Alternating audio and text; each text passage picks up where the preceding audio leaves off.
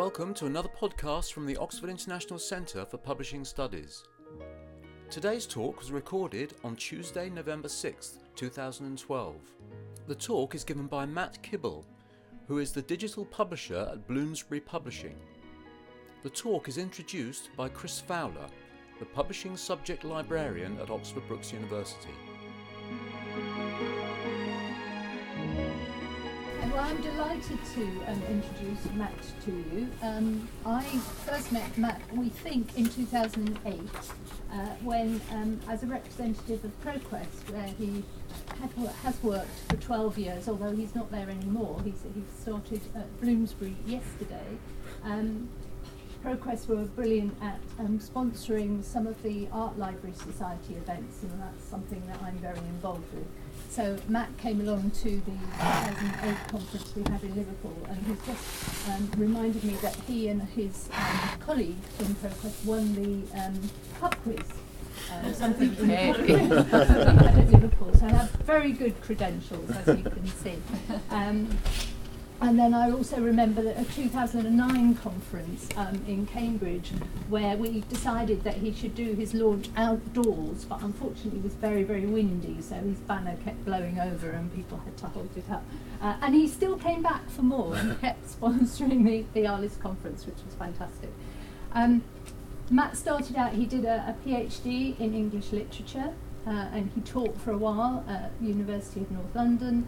And then he was telling me he's kind of had a summer job at Chadwick Healy while he was trying to find academic work, and then kind of got into publishing that way and ProQuest. I'm not going to tell you all his different job titles because in part that is the theme of his talk, but when he left ProQuest he was the senior product manager for Arts and Humanities, which is obviously why he was involved with arts events. But I'm going to hand you over to Matt now. Thanks very much. Yes, thank you, Chris. Thanks for inviting me, and thank you all for coming. So it's I'm in a slightly unusual position in that, as Chris said, when she invited me, I was working for ProQuest, where I'd been for 12 years. But I've just started a new job as of yesterday as digital publisher at Bloomsbury Academic. So that means that anything that I say about ProQuest obviously has to be taken with a huge disclaimer, because I don't represent them anymore, and my views may not necessarily be those of ProQuest's. And similarly, anything that I say about Bloomsbury should probably be taken with an even bigger disclaimer that I'm a complete newbie and have only just started there. So I might not be able to give you massive insights into their operation as a whole. However, one thing I do know a lot about at the moment is job descriptions, because I spent a lot of this year applying for jobs and having job interviews and so on. And so I spent a lot of time looking at my CV and deciding what it is that I do, and looking at job descriptions at other companies and seeing how that relates to what I do. And kind of reflecting on that. So that's the kind of the main theme of my talk today, is really kind of working out what it is that I do and that people like me do. And the reason for the title is that, as Chris was saying, I've had a number of different job titles and job descriptions, and some of the jobs that I was looking at that were advertised all had different job titles, but there's a role which might be called digital publisher, might be called product manager, which is at a number of different companies which produce online products, online collections, and I'll be talking about and really that's quite different. Every different company, it will be organised slightly differently, but I'll be talking about the kind of role, the sort of responsibilities that are involved in a role like that, and the sort of different flavours of that role that are kind of out there at various different organisations. And this is just to give us kind of context of the kind of companies I'm talking about. These are probably, most of these are probably not what you would think of as publishers, as strictly as publishing companies. Some of them obviously are, like Oxford University Press, obviously a very well-known publisher. Publish a lot of print books, and I have a very substantial online online publishing arm that's been going for a very long time. Some of these others also have grown out of print publishing companies, but a lot of them haven't at all. A lot of them have come from really quite different different backgrounds, and they purely do online publishing. They purely publish online collections, electronic resources for libraries. So people like ProQuest, which is where I used to work, and EBSCO and Gale, Cengage Learning, they do a lot of sort of academic resources where they do things like doing aggregated journal databases. So you'll do a search for so you know, students, people within libraries can go and search for across thousands of different journal titles and newspaper titles to find particular articles. People like JSTOR, who aggregate digitized journals and back files of journals from which were originally published by a whole range of different publishers. And so part of this, so you know, a lot of these companies, you might call them aggregators. That's a term that's often used for people like ProQuest and EBSCO. But then there's other companies like Google, who obviously have a very similar role in some ways with projects like Google Books, where they've gone into libraries and just digitized masses and masses of books and made them searchable, and things like Google Scholar, where they've captured information about scholarly publications for people to search and find content. So you know, and then there's also I've at ProQuest I've worked in arts and humanities publishing, and we do a lot of kind of historical primary source collections. So a lot of what I did was catering for arts and humanities subjects, but there's also, of course, a very large business catering for things like business studies with products like Factiva, for health and medicine with companies like Wolters Kluwer, Ovid, Springer, and so on. But then there's also some of these other companies. I don't know if you've heard of Adam Matthew Digital. They're based in Wiltshire somewhere, I think, but they recently got bought by Sage Education, and they're a sort of small publisher that digitise collections of historical documents. Like they just digitised the mass observation archive that's held at Sussex University. And Alexander Street Press is an American company that has an office in the UK as well, which also digitises collections of literary works and has kind of video collections of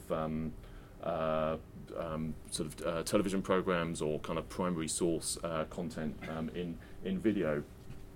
And also companies like Redex and ProQuest and Gale, something they have in common is that they have a background in microfilm publishing, which is something that has a very long history. Libraries for decades have bought microfilm of things like newspapers and dissertations and things like that. So one of the the reason why a lot of those companies are now quite have a large presence in the online world is because they had all this microfilm content which they were able to digitize and turn into online resources.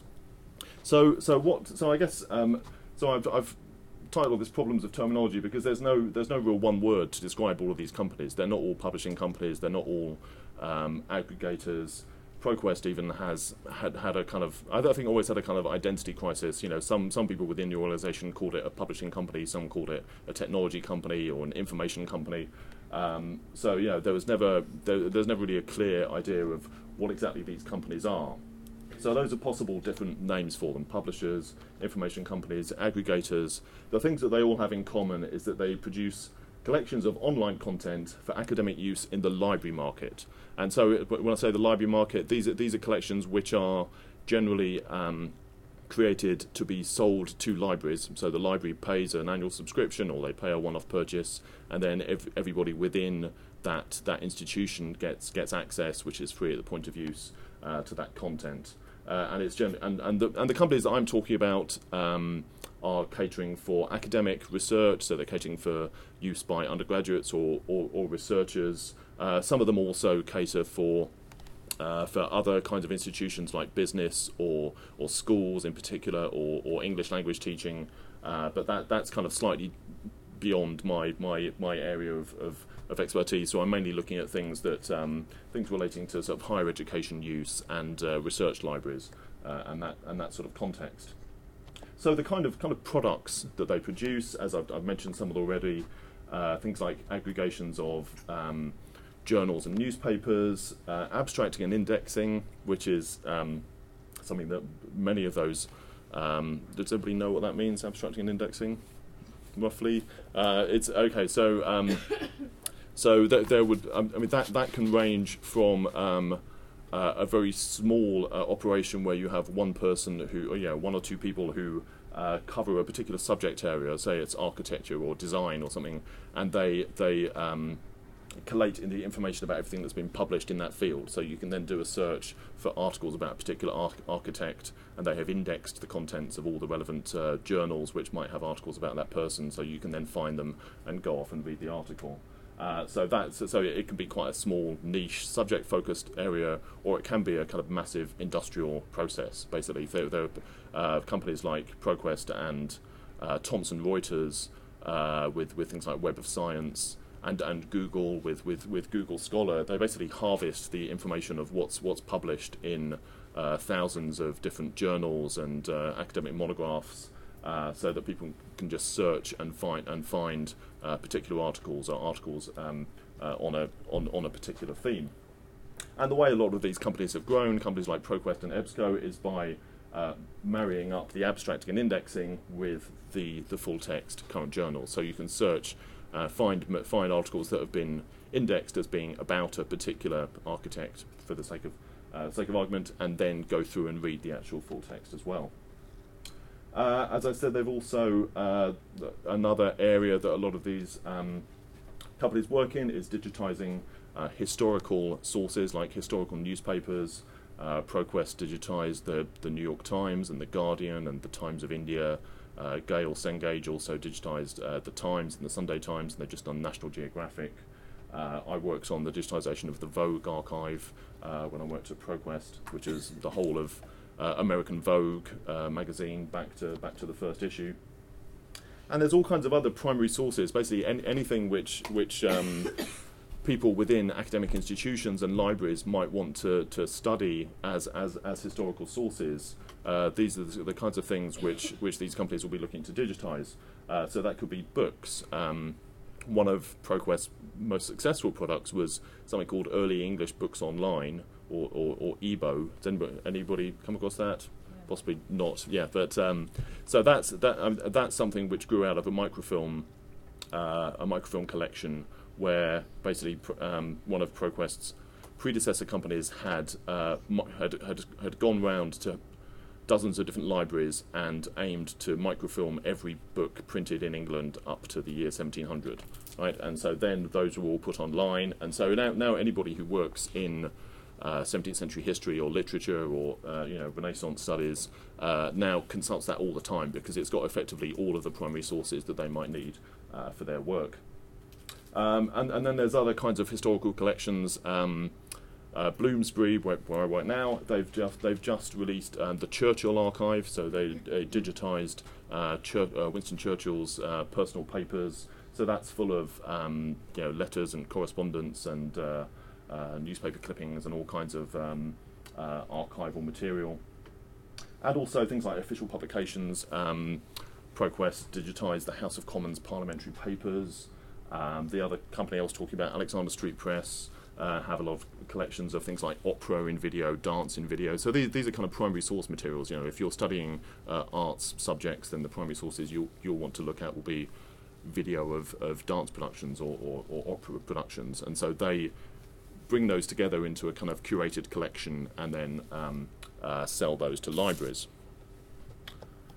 And there's also kind of reference content, things like Oxford Reference Online. Obviously, Oxford had this amazing publishing arm, publishing very authoritative reference works for all kinds of different subject areas, and so they brought that all together into an online resource that hundreds of libraries subscribe to. And then there's more kind of introductory material for undergraduates as well, as kind of student guides, author biographies, that kind of thing.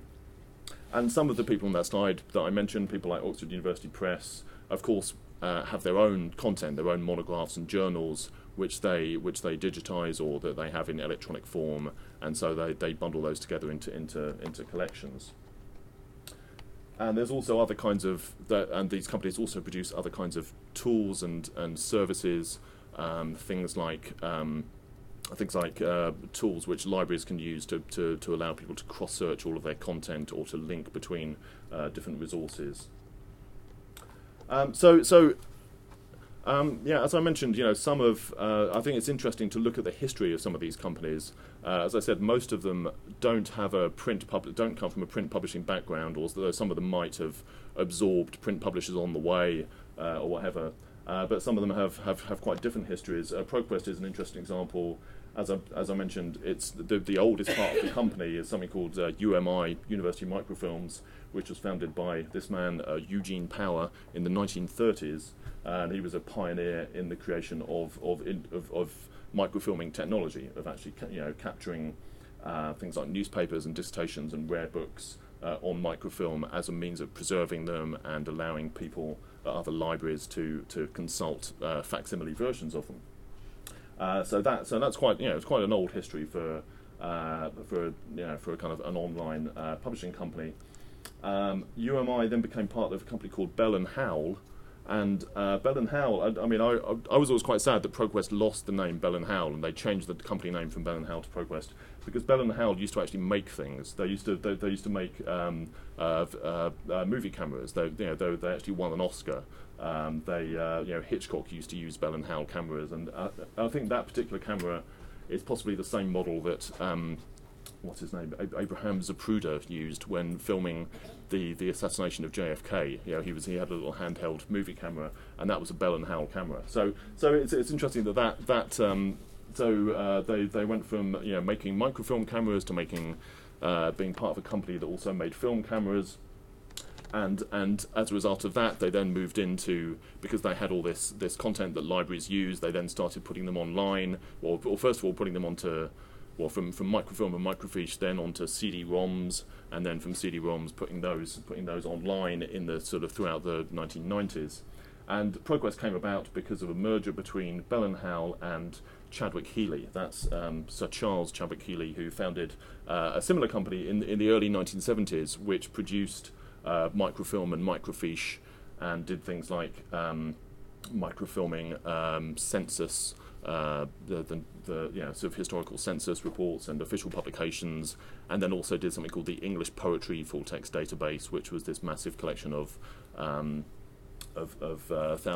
hundreds of thousands of poems that was published on CD-ROM in the early 1990s, and so they merged in around 1999 to form the company that became ProQuest.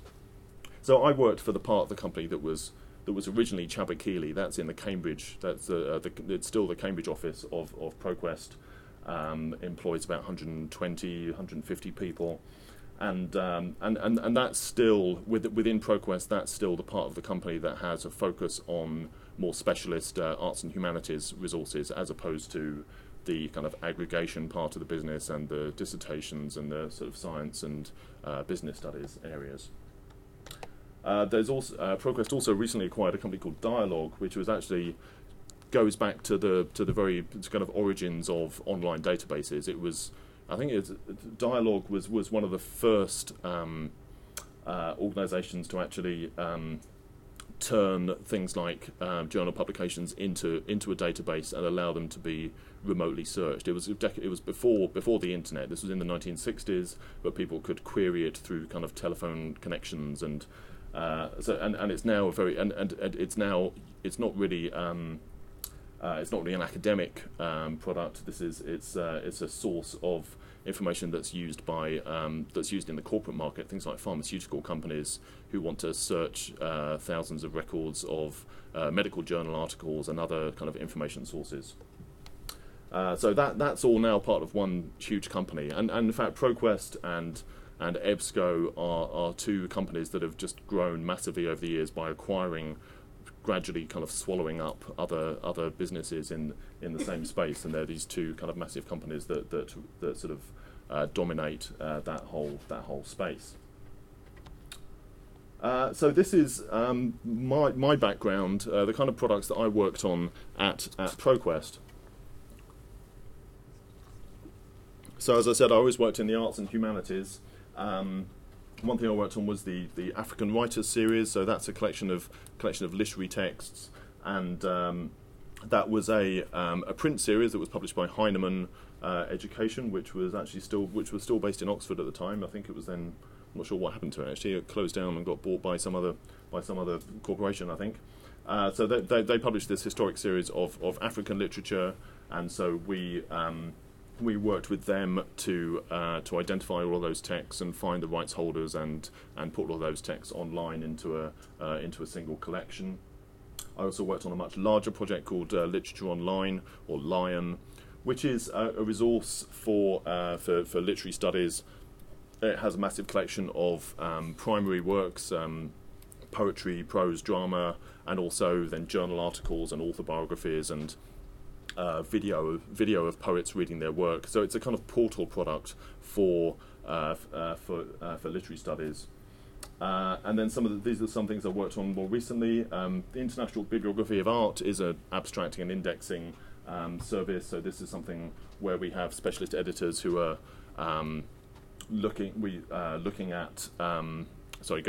through current publications in the world of history of art, whether it's journals or magazines or kind of art news publications, and indexing all the contents of those and writing abstracts about every article so that you can do a search and find articles about particular artists or exhibitions or art movements. I worked on the Vogue archive, which was quite a massive project to digitise the whole of American Vogue magazine, and this was an interesting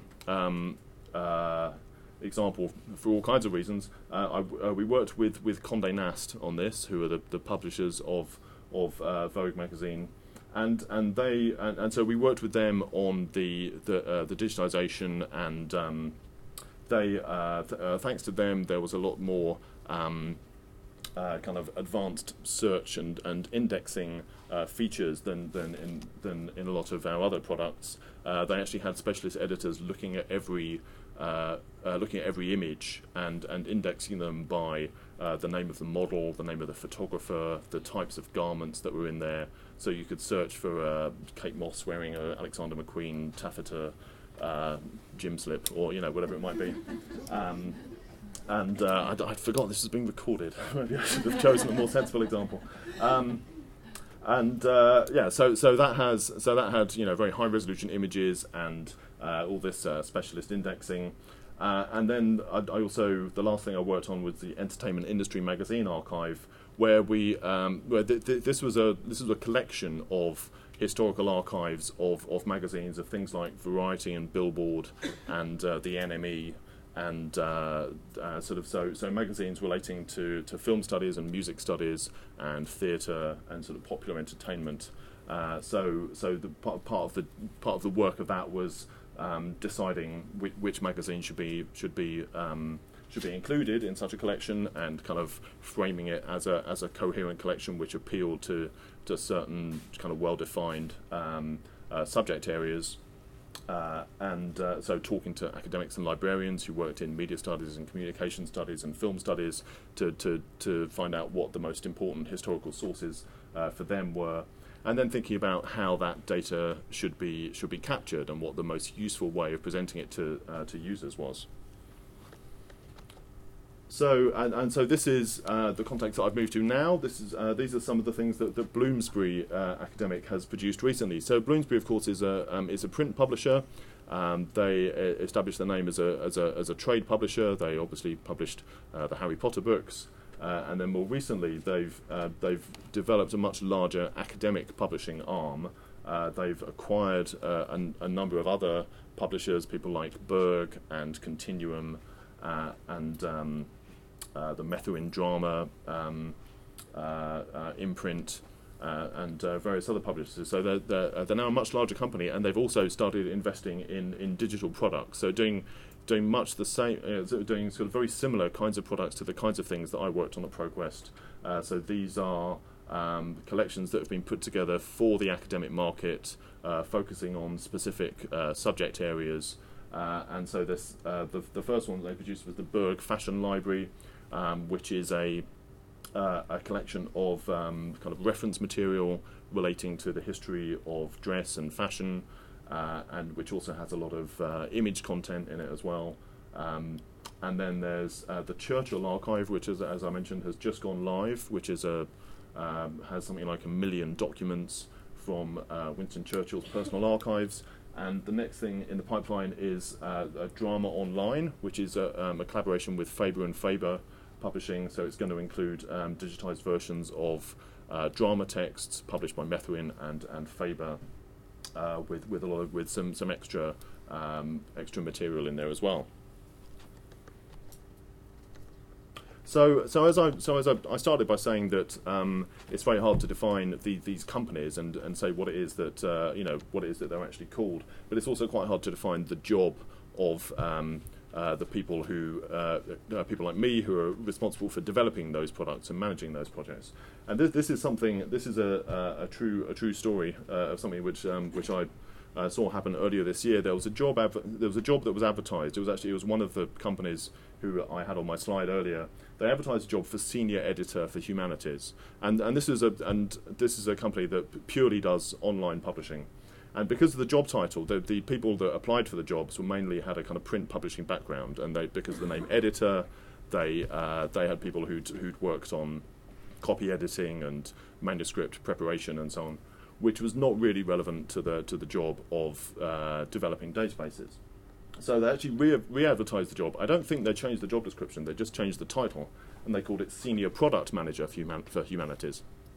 And product manager is a term which has really come from the kind of software technology industry. A product manager typically would be somebody who is responsible for a product like a new version of the iPod, or an in-flight entertainment system, or a kind of hospital patient management software database or something. And so they had people who'd come from that kind of enterprise software, or had a more technical background, who applied for the job but didn't really know the subject area very well, or didn't have that kind of context of libraries and academic publishing. So they then re-advertised the job again as Senior Editorial Product Manager for Humanities, and then finally they actually got people. And it's funny, I heard almost exactly the same story from another publisher recently as well, where they'd advertised the same job and they'd had to change the job title to make it slightly more technical to get the right people. So I think that illustrates really well that this is really quite a hybrid job. It combines elements of academic commissioning editor sort of role, and certain companies. I mean, when I started at ProQuest, because it was the Chadwick Healy part of the organisation, kind of saw itself very much as a publisher and liked to use terminology like editor and publisher and so on. And then that kind of gradually changed. While I was working there, my job title changed to senior product manager instead. And so you get these. There's a whole kind of network of different names here. So there are job titles that are kind of closer to traditional sort of publishing roles. So where you would have a publisher, and then the more junior versions of that role might be a development manager or development editor. Or producer, which I think is quite so editorial digital producer is another thing which I saw advertised recently, and yeah, I think producer kind of has quite an interesting way of looking at it, in the way that you have a film or a theatre production has a producer who has kind of overall responsibility for a project. And then there's these slightly more technical sounding roles like product manager, digital development manager, product specialist, and then there's other ones which sound a bit more kind of businessy and marketing-y. Product marketing manager, which is probably a slightly different role. It probably has a bit less to do with the actual development of the product and more to do with the kind of positioning and selling of the product. But things like product strategist, business development manager, they all kind of overlap to a large extent with the role of a digital publisher or product manager. So as I said, the term product manager is something which kind of came into favour during the time while I was working at ProQuest, and in fact we all went on a training course to learn what it meant to be a product manager. And this is one of the this is a company called Pragmatic Marketing, who again I don't represent. I can't speak on their behalf, but we went through training in their view of what it means to be a product manager, and it was actually very positive, very incredibly helpful in a lot of ways. But as you can see, their strapline is all about marketing technology products. So it's very much, it comes from that sort of software technology background, and it uses a lot of terminology that academic publishers would never use. But for what we were doing, it was quite helpful for kind of formulating how you frame, how you develop successful products. So I won't talk through all of this grid. This is basically what they say is all the different parts of the job.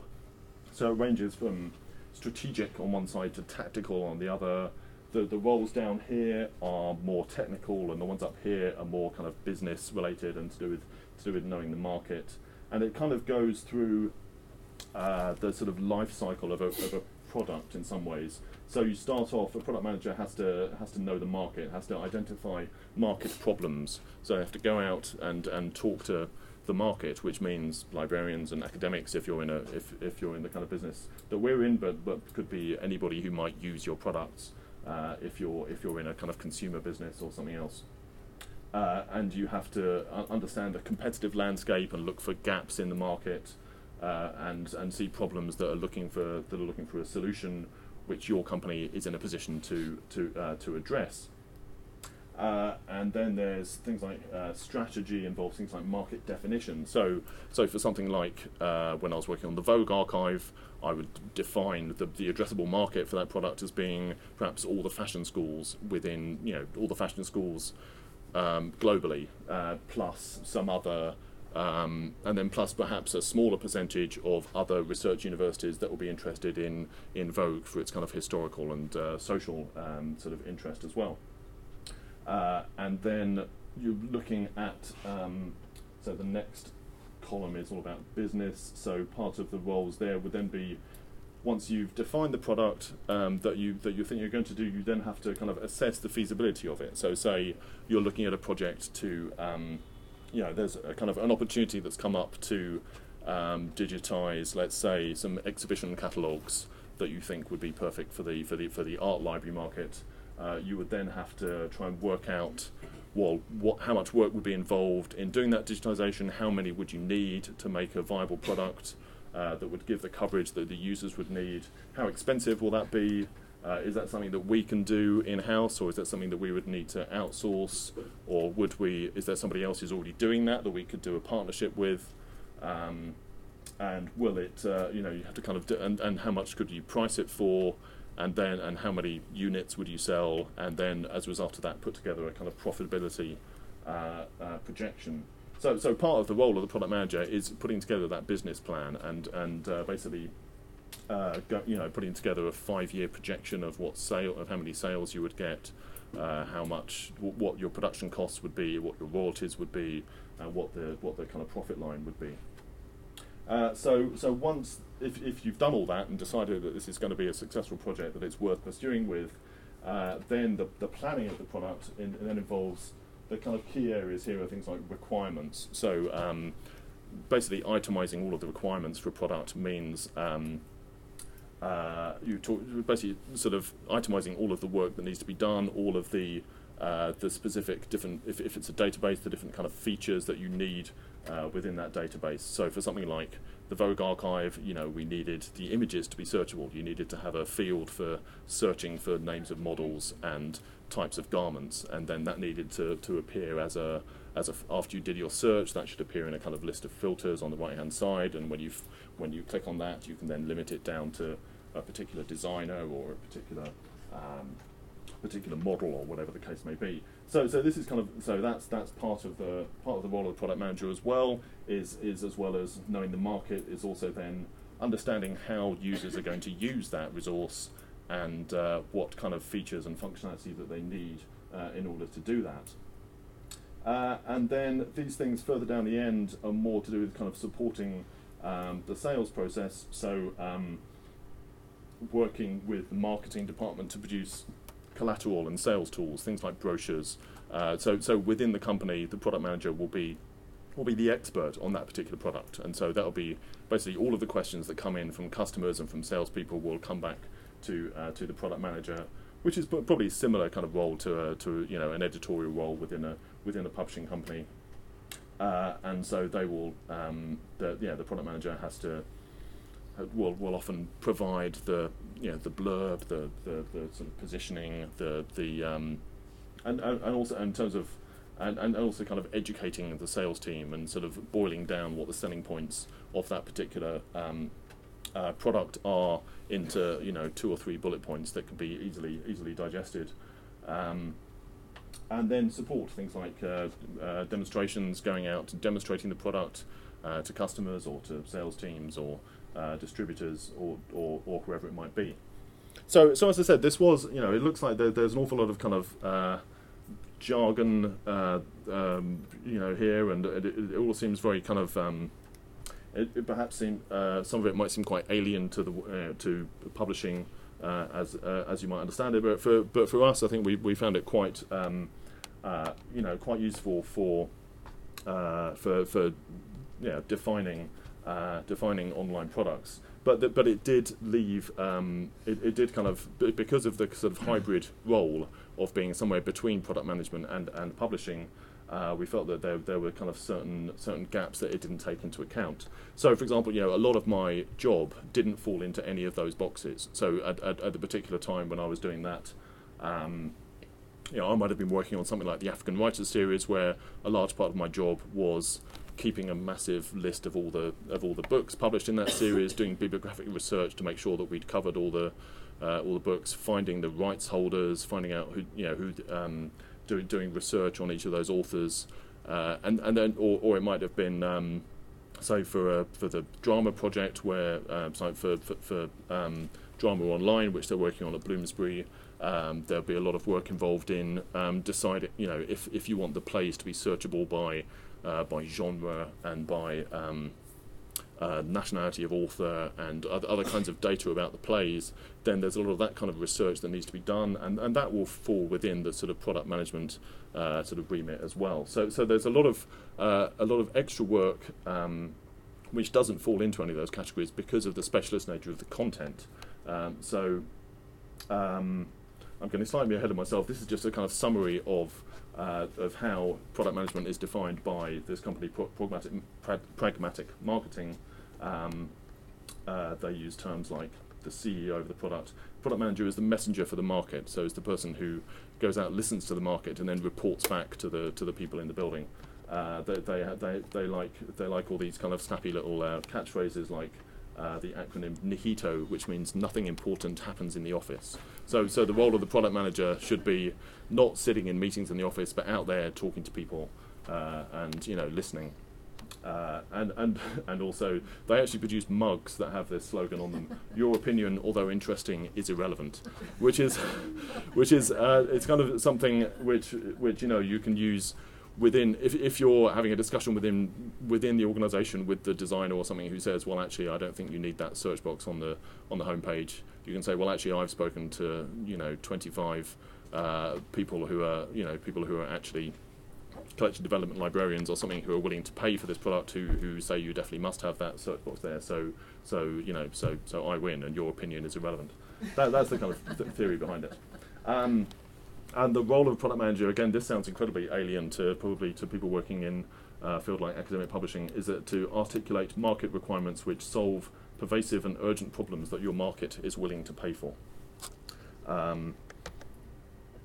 So this doesn't take into account the nature of academic problems. So the kind of problems that the products that I talk about, they solve problems in a way, but they're not the same kind of problems that an iPod solves. If you asked 25 different academics what the problems were that they faced in their job, you would get 25 different answers, and they would all be about the particular research concerns of that particular academic. They might be, I need to get hold of books about 17th century witchcraft, or something, whatever it was that they're particularly interested in. it wouldn't be that I haven't got room for all those loads of CDs in my house, and I need to just be able to I need to be able to listen to music on a device which is also my phone. So they're quite different kinds of problems, and so in order to understand those problems, you need to have some knowledge of the subject area and about how academic research works and how undergraduate study works, and about the different requirements between different subjects, the differences of the way that academics work in the humanities compared with applied arts or with business studies. Those will all have kind of different needs associated with them, and so these are the kinds of different contents that I've worked on, or that people in my role work on, and so those have their own kind of problems with them, which might, for early printed books, it might be problems to do with cataloguing or authorship or sort of complex bibliographic problems, which are really nothing to do with that sort of technical side of product management. They're to do with really quite specific kind of intellectual problems about understanding that specific content.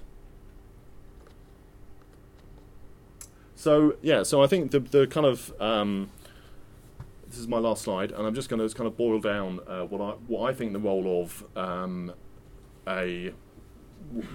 whatever you want to call them, academic digital publishing product manager is. And the first one is market research. These images are quite small, but there's somebody sticking a microphone under somebody's face in the street. I wouldn't actually do that, but market research does involve. I do talk a lot to librarians and academics. I kind of attend conferences, and understand try to understand what's going on in that subject area. But there's also, if you're kind of at the beginning of kind of researching a new project, there's all kinds of market research that might need to be done. There could be quantitative market research, deciding how many fashion schools are there in the world, and how many of those are likely to buy the Vogue archive. So that's sort of number crunching type research, as well as then going out and talking to academics and saying, what resources do you use at the moment and how do you use them, and that kind of thing. And then also, if you have specific product ideas in mind, just going out and kind of testing them with a focus group or talking to individual customers about which of those would be most interesting, and also understanding what else is out there in the market, what are competitors doing, what gaps are there in the market. And the second thing that which is really not covered by the sort of pragmatic marketing idea of product management is to do with, because we're dealing with content, in a lot of cases, though, that content, the rights are held by somebody else, and so you have to find partners to work with, negotiate rights, get them to sign contracts, and so on. And so this involves identifying partners that might be willing to work with you, that have if there's particular content that would make a great academic product and it's held by a certain library, then going and working with that library, or with a publisher such as Condé Nast. And so a lot of my job has involved working on contracts and kind of negotiating terms of licensing agreements, and doing things like coming up with, we might have some sort of reciprocal partnership where we digitize the content and then give it back to the publisher or the rights holder for them to use in some other sort of some other kind of context. So part of my role would be coming up with a proposal that makes sense for both, that works for both parties, and then also just managing the relationship as it goes on, reporting back to that rights holder about how the product is doing, or working through questions that they might have. The next stage is the business plan. That's a very small picture of the BBC programme, The Dragon's Den, because there is a kind of moment in which you often have to go in front of the executive board and say, I need $500,000 to digitize this collection of magazines, but I promise you that it will deliver $3 million over the next 5 years or whatever it might be. So, and they give you all very quizzical looks and say I'm out, or yes you can, and so. Yeah, so that's quite a large part of the role, is defining the product, doing all that kind of financial part of it, working on cost estimates, working out what sort of the specifications of the product will be, pricing strategy, the sort of 5-year sales forecasts, and that, I mean, one of the good things about the role is that you get to work with almost every other department within the company, because of things like that. So to get the cost estimates, you have to talk to the sort of production people. To get the sales forecast, you have to talk to the sales managers and the sort of marketing people or distributors or whoever it might be. So you kind of get to see all sides of the business. The next stage is the requirements. So it's the architecture of the product. So as I said, working out the specifications, the kind of features that are needed, and then working quite closely with the production team as the whole thing is built. And this is one area where it's really quite different from the role of, say, a commissioning editor who might work on dozens of books throughout a year, but a product manager might work on 1 or 2 projects throughout a year, because they're kind of big digital projects which might take a year to go from kind of the requirements phase through to actually launching, digitizing the content, or building the software application. Can be quite a kind of complex project. So there'll be a long period of working with software developers and web designers and content managers. And so part of the role is really learning to speak their language as much as you need to as well. Which is, I had no technical background when I came into this job. I'd had my knowledge was in the sort of subject area. I worked on literature projects to begin with, so my background in literary studies was helpful there, and the rest of it I kind of learnt on the job, really. So then from working on the requirements, you then also have to work with the marketing team on the launching, the timing of the launch, and if there's some kind of launch event around that, and also deciding whether a product is ready for launch, and that might involve some quite difficult decisions about saying, well, if we don't launch before the end of the academic year, we'll miss out on, we won't hit our targets for this year, and even though it's not quite ready, we might have to launch it anyway, and promise customers that we'll do another release in 3 or 4 months that fixes all the problems that we know about. So it involves those kind of decisions, which obviously you can't do when you're publishing a book, but you can do when you're publishing something that's online. And then the last role is being product champion. That's Steve Jobs holding up his iPhone at some conference or other. So that's also part of the role, is being the person who stands up there and demonstrates the product and says, and kind of articulates what the selling points of it are, and gives out the sort of message explaining what the product is and how wonderful it is and why everybody should buy it.